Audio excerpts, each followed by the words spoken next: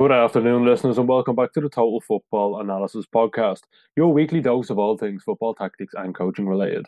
I'm your host, Adam Scully, and we have another exciting episode for you all today. This summer, the Women's Euros is successfully whetting our appetites for competitive football. The tournament has been a joy to behold, filled with serious quality on the pitch as well as on the sidelines. However, last summer, it was the Men's Euros that attempted to fill this void. In a post-COVID-19 society, Euro 2020 gave light to a darkened world. There were some incredible matchups and grueling groups. None more so than Group F, which quickly received the cliched nickname of the Group of Death. France, Germany, Portugal, and Hungary all took part, battling it out in an attempt to finish in one of the top two places. France, Germany, and Portugal are previous winners of the tournament. Not many people gave hopes to Minnows Hungary.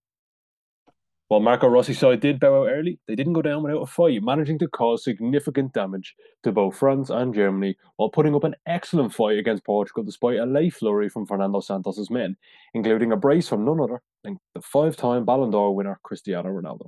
One of the men responsible for some of Hungary's excellent performances in the tournament was Giovanni Costantino. Having worked as Rossi's assistant coach at Honda Budapest, Costantino was taken under Rossi's wing upon his appointment as Hungary's national team boss. After the Euros, Costantino stepped down from his position, taking up the role of head coach with MTK Budapest. Now, Costantino has just been appointed as the manager of Casarano Calcio in Serie D. Giovanni has kindly taken time out of his busy schedule as he prepares Casarano for a tiresome season ahead. To join us today as we discuss his time with Hungary, his football philosophy, and much, much more. Giovanni, how are you today? I'm okay. I'm enjoying the last days of holiday, and then I will start the new season with my new club. How excited are you to join your new club? You're at Casarano Yes, Calcio, yes, yes. Casarano, I'm very excited because it's also an important club in Italy, and he's kind of fallen giant and wants to go back in a competitive league for the name and tradition of the club. I am excited. We started the preseason Sunday, and then in 1 month we will start the championship. I'm confident we will make a great championship. We are building a strong squad. The championship is not easy because it's a very tough league, and with many clubs, with fans, tradition, history. So I'm excited, and I'm really looking forward for it. When you're weighing up whether to move to a certain club or whether becoming the manager of a certain club is right for you, how important is it to look at whether the players in the squad fit your ideas about football? You know, are you willing to compromise your kind of philosophy of the game and your game model to suit them better, or are you more they need to suit me? But look, I can compare my experience last year in Hungarian League. Hungarian League is not a high tempo league. So it's a league where you can play football because there are quality players. Also in Italy, there are quality players, but the characteristic of the league, the skills of the league are quite different. And in Hungary, my game style for MTK was to play more the ball, to play more strong build up, start from goalkeeper, and was a ball possession phase that I didn't want any compromise. I think we had to play. And here in Italy is quite different because this is a very fight league, and you have to fight, press, especially because the pitch is sometimes a bit narrow. And so my game model this season will be much more aggressive than last year. So I can find a compromise in ball possession, but without the ball, we have to press up. We have to not give chance to the opponent to play. And so this is my idea. My vision this season is a bit different.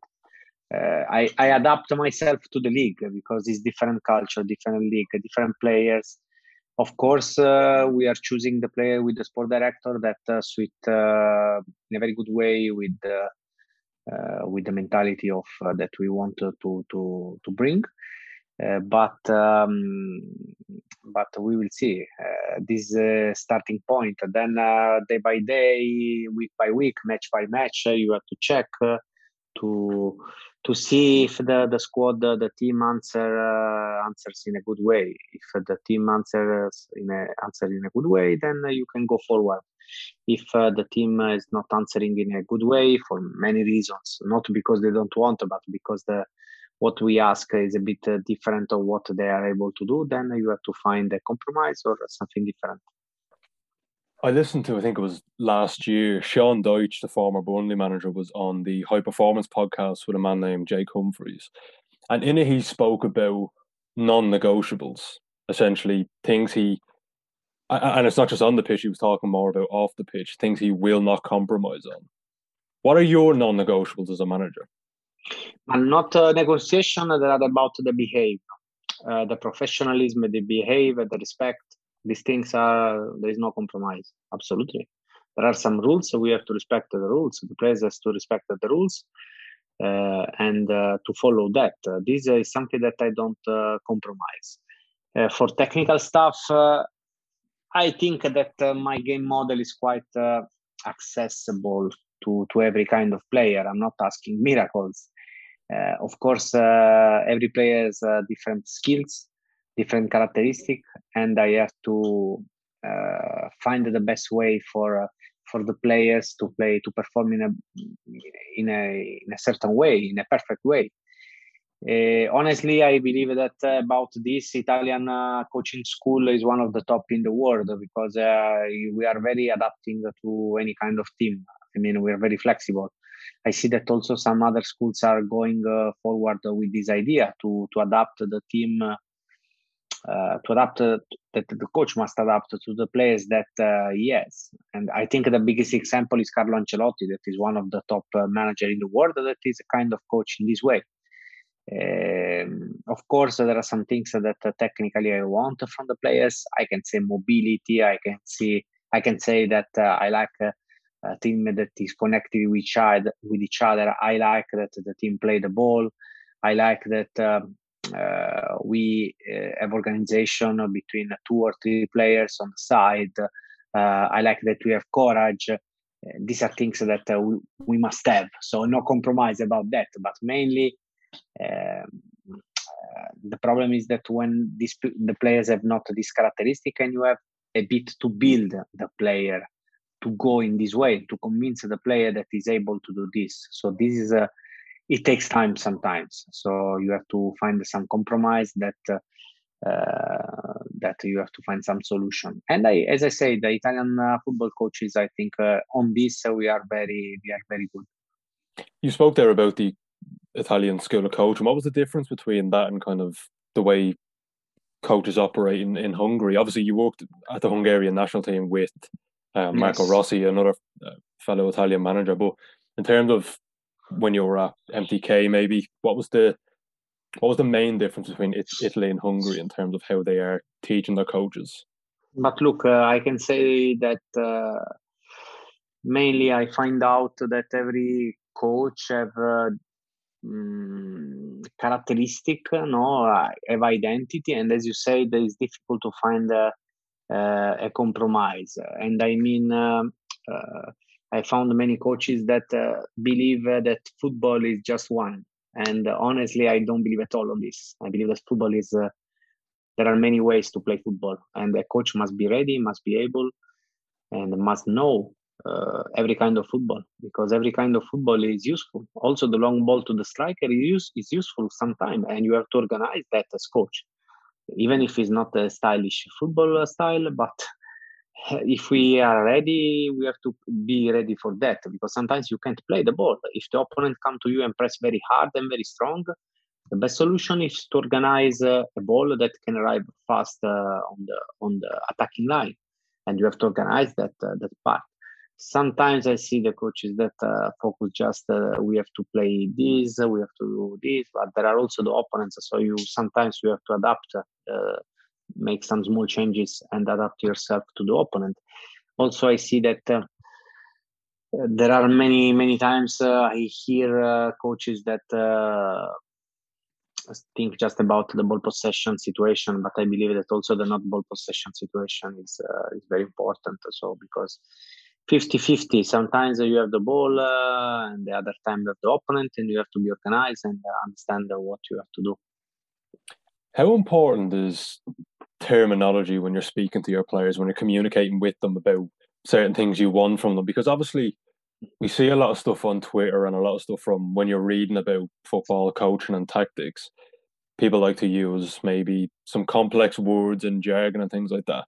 But I think when it comes to the highest level, I listen to guys like Jurgen Klopp's assistant manager, Pepijn Leinders. He was talking about how they tell their players to chase the ball when they're pressing rather than saying pressing. So to them, trying to counter press and win the ball aggressively is chasing.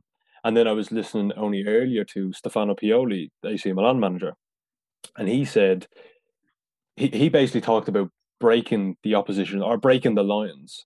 Now, to me, breaking the lines would be playing a pass, inside the opposition's block. Maybe you beat the first line of pressure, but apparently, to him, breaking the lines means maybe a centre half stepping out in the defensive phases, and I thought that was fascinating.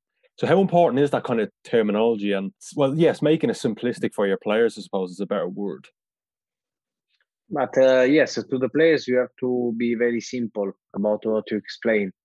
But Pioli say that because in Italy we say break the line to start, because there is a part where you defend together and there is a part where you defend individually. And for example, when you make a gegenpressing in Italy is defensive individual work. Is gegenpressing, we consider it individual work, even if it's collective work.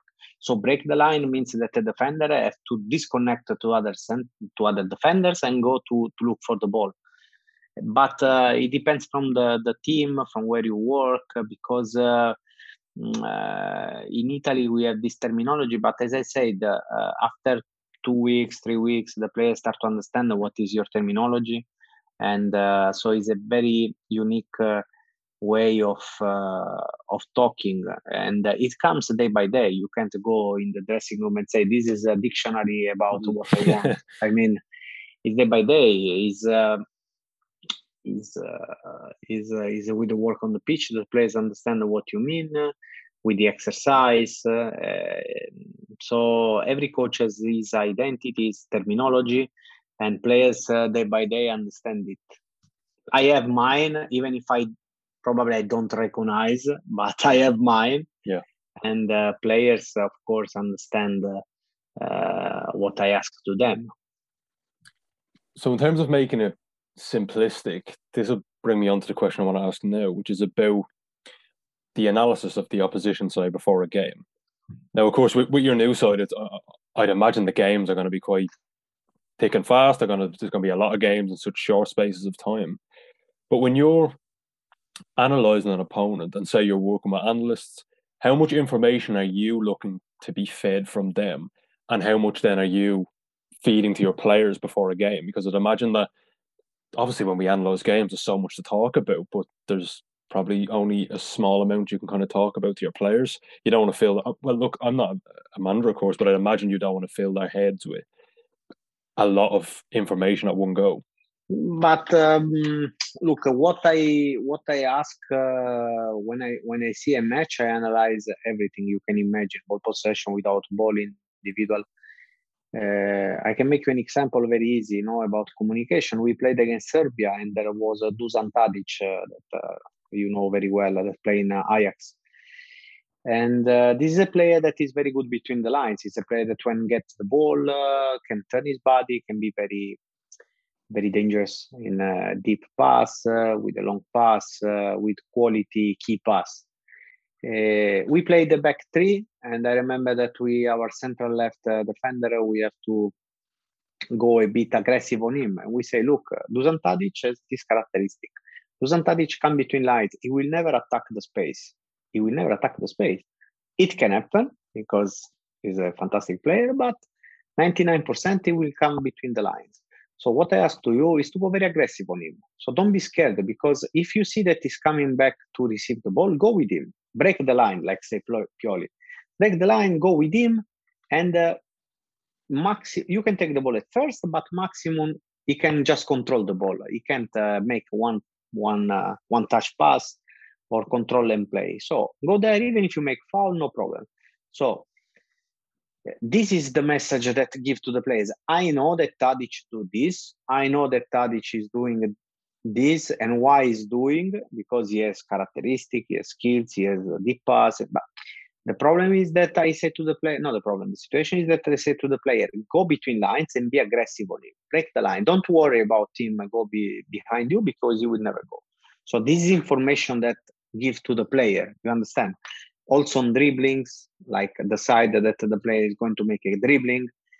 Don't worry, the 99% he will come on this way. If he come on another way, he will do this. So this is about the match preparation.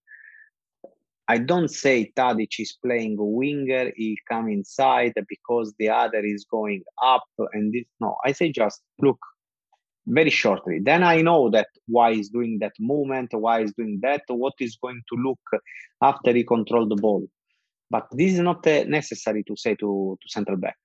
Central back know that he has to be aggressive because he's a player that is coming there. And he went many times there. And we give them this message. I give this message to the player. That is the most important message, because in the moment that the defender doesn't go aggressive on Tadic, we are danger. We are dead, because then he turn his body, make a deep pass, and whatever is falling down. So this is what I say, that short message, straight message, and understandable message. I don't have to go too far about the message. Then, of course, there are, I don't know, other instructions that you can give to a player to come more to, when we are in ball possession, to come more to play, because the defender doesn't follow you. Or, for example, there was Demiral with Turkey that is very aggressive on the man. So when you have Demiral next to you, come and make a feint and go deep and take the ball deep, because Demiral will follow you and you take the time to him. So these are simple messages. Then, of course, about the team, let's try to, for example, if you play against a team that is very scared to behind the line, that the central backs are slow, you say, okay, let's go always between the lines, because the central backs at this club are very, very scared of the ball deep, so they always go deep. And this is the message, but I don't say why. And this message, like straight, what we have to do. You said there about Tadic and Demiral. Are you speaking to the side in them, when you're talking about how to kind of exploit or to nullify Tadic's strengths and take advantage of Demiral's weaknesses? Are you speaking to the group, or are you talking to the individual players? Like, would you pull aside one of the central defenders from Hungary and say to them about Tadic, when he drops, go with him and be aggressive? Or in general, we did individual meeting, but we split the team into defenders and the defenders and the strikers. So in that moment, we decide we show the characteristic of strikers, because maybe Tadic can change position and play on the other side. You never know. So all the defenders know what we have to do. This, in general, is the work. So you spoke about, when you analyze games, you want to know everything about the opponent. Is that a constant throughout, no matter the opposition, whether it's a team that maybe are better than you or a lesser opposition, is that you need to know everything about the opponent regardless of their strengths, or does it vary depending on, maybe you're playing a better side one week or one game and you'll want to know a lot more, maybe a lesser side, maybe that are down the divisions in the cup per se, would you again want to know everything?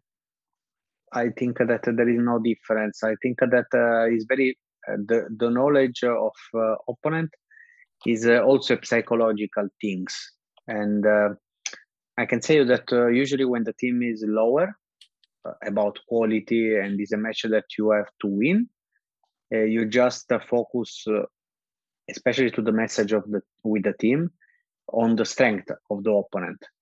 I mean, you make the opponent better of what it is really, like to get the attention of the players and to make more difficult the match that it is. Of course, with limits that you are better, but you have to be careful in some situations. When you play against a stronger opponents, you try to push down the opponent, like to make we can win, we can beat them. because these are the weak points. You focus more on the weak points of opponents and then on the skills of the opponent. So you make the team, the opponent beatable. And it's a very psychological thing, this. And for me, it's one of the most important thing in football, the psychological point of view. And this is a kind of trick that a coach must do when analyzing an opponent. I want to ask you about training per se with Hungary. Obviously, they're not your players. You essentially kind of loaned them for a period of time. When it came to training, how much was purely tactical? Did you also do technical training, or was it just all tactic heavy on maybe how they're going to play against one opponent, or how you want the side to play? Every kind of exercise was made for tactic, because the time was very short. So every kind of exercise, from the warm up until the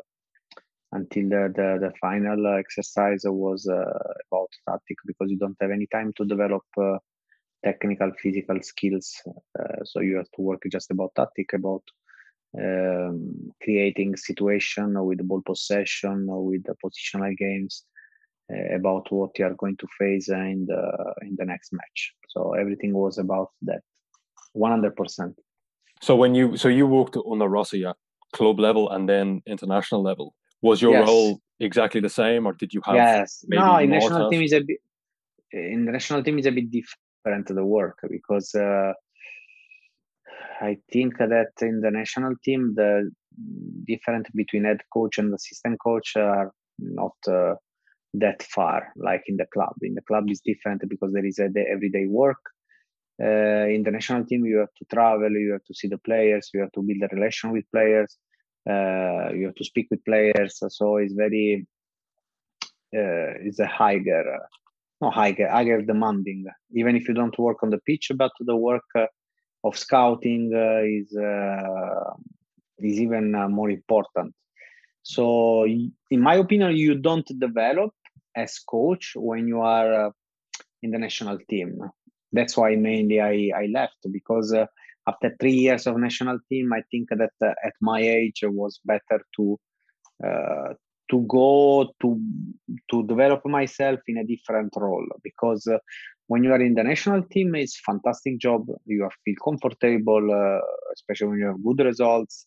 It's very good job, international level.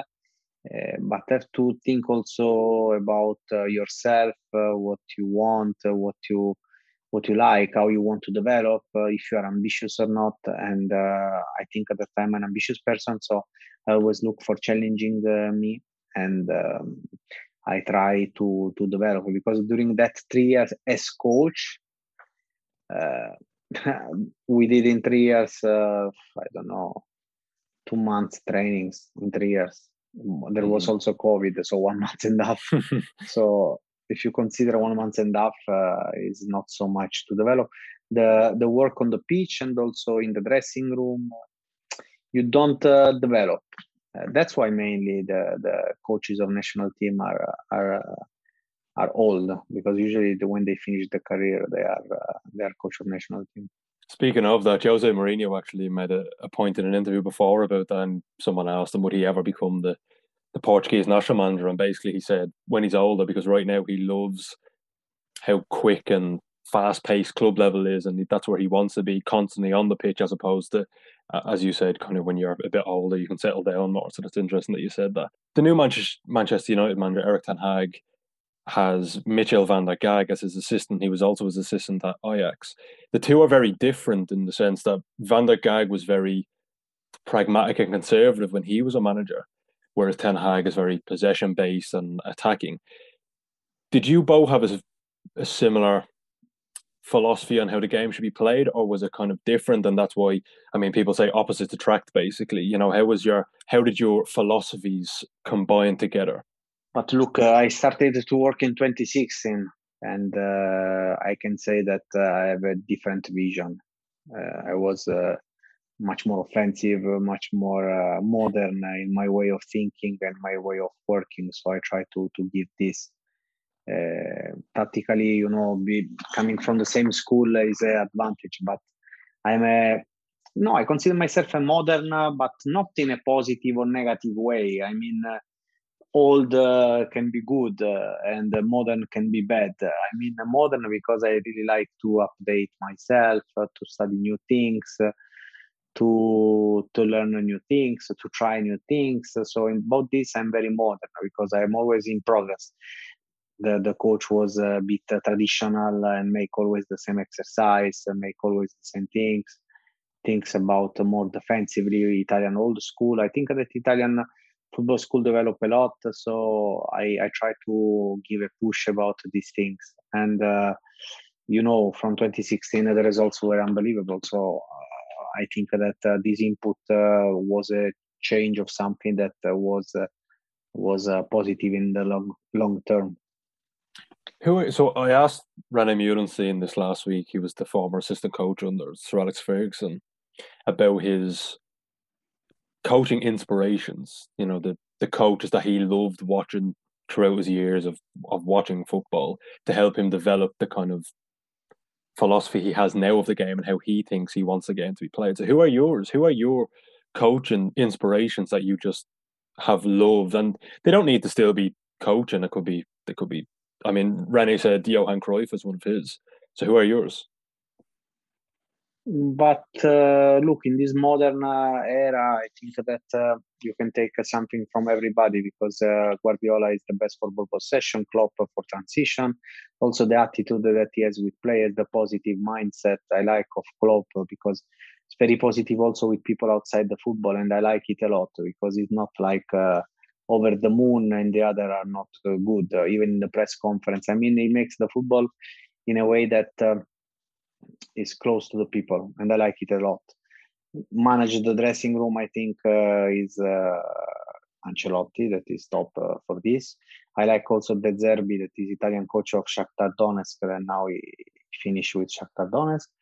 And so these are the modern, coaches that I like a lot. Then there are coaches in the history that I like a lot. I can say Milutinovic, that was the only coach that participated 5 times in the World Cup with 5 different nations. I mean, I worked in many countries, and I know how much it's difficult to work in every country. And bring 5 countries in the World Cup is fantastic. It's like win 5 World Cups. I like Maturana, that was the coach of Colombia in 1990 for the football. The philosophy of the vision of football, the South American vision of football that is fun, that also. Was that the team that had René Higuita, the goalkeeper, in it? Yes. He did that famous. Yeah. And Menotti, Argentinian coach. These coaches that are the professionalism of Bielsa, that is a very strict coach. I mean, from everybody you can learn something, but these are the main coaches that I like. And I remember of Maturana that say you live like you play like you live, and this is my mentality in football. The way of playing of the team is like you live. If you live like scared, the team is scared. If you live like with courage, with enthusiasm, with personality, then you play football in that way. So I like these words, and I transfer this to the team. We play like we live. If we are a team of courage people, we play with courage. If we are a team of scared people, we play scared football. If we are a people that believe in ourselves, we play the ball. If we are a people that we don't believe in ourselves, we just kick the ball. So these things are very important for me. And how do you instill courage and self-belief into a side? Because I'd imagine it's a lot easier said than done, of course. Maybe a team lack confidence. How do you come in and just... I'm sure just saying to them, let's believe in ourselves, doesn't exactly straight away spruce them up. No, because in the trainings you have to create a situation where the player can believe in what he's going to do. So you have to manage and create something that the player can do what you want that he does. and by that then make him stronger, believing that he can do that. And then step by step that the player get confidence and believe in you, then you can ask to him everything. But the most important thing is that the player see and realize that he can do the things not with the words but with facts. When he see on the pitch that he's able, then he make a stronger believing in himself. I was speaking to Jonas Eidevall, the Arsenal women's manager, there, I think 2-3 weeks ago, and he spoke about using constraints in training. Firstly, I should ask, do you use constraints in training? And if so, how important are they to your training regime? Because obviously we know that, say, Thomas Tuchel cuts the corners off the pitches to encourage more deeper crosses from like the half spaces. So what kind of constraints would you use? I build exercise where come situations that I want to see in the match. So mainly I put some rules. I don't say, for example, stupid example. I want that usually I like that the defenders play the ball just when they are under pressure. So if they don't have the pressure, they have to go with ball. And I want that in attack we play fast with few touches. So what I create, for example, a stupid example is to create an exercise where in the defensive half, the team play without limit of touches. In offensive half, the team has 2 touches. So we encourage the defenders to play the ball without limits until they have pressure. But we encourage also the strikers to play with few touches. You do the 1 day, 2 days, 3 days, 5, 6, 1 month, then this come automatically, your mindset will change. And as defender, you take confidence to play.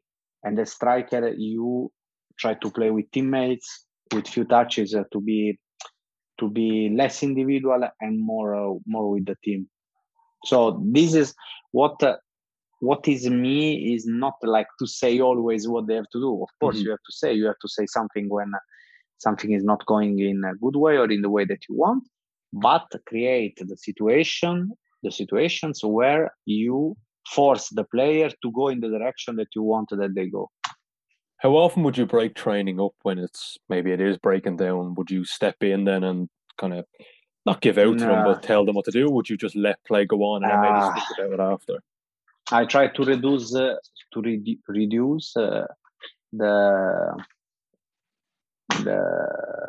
time that I go into an exercise. I prefer to wait, and at the end, during they have resting, I say what they have to do. Of course, if there is a tactical exercise, you make like 1 time exercise, then there is a stop because you go back in the position. So during that time, use that time to explain.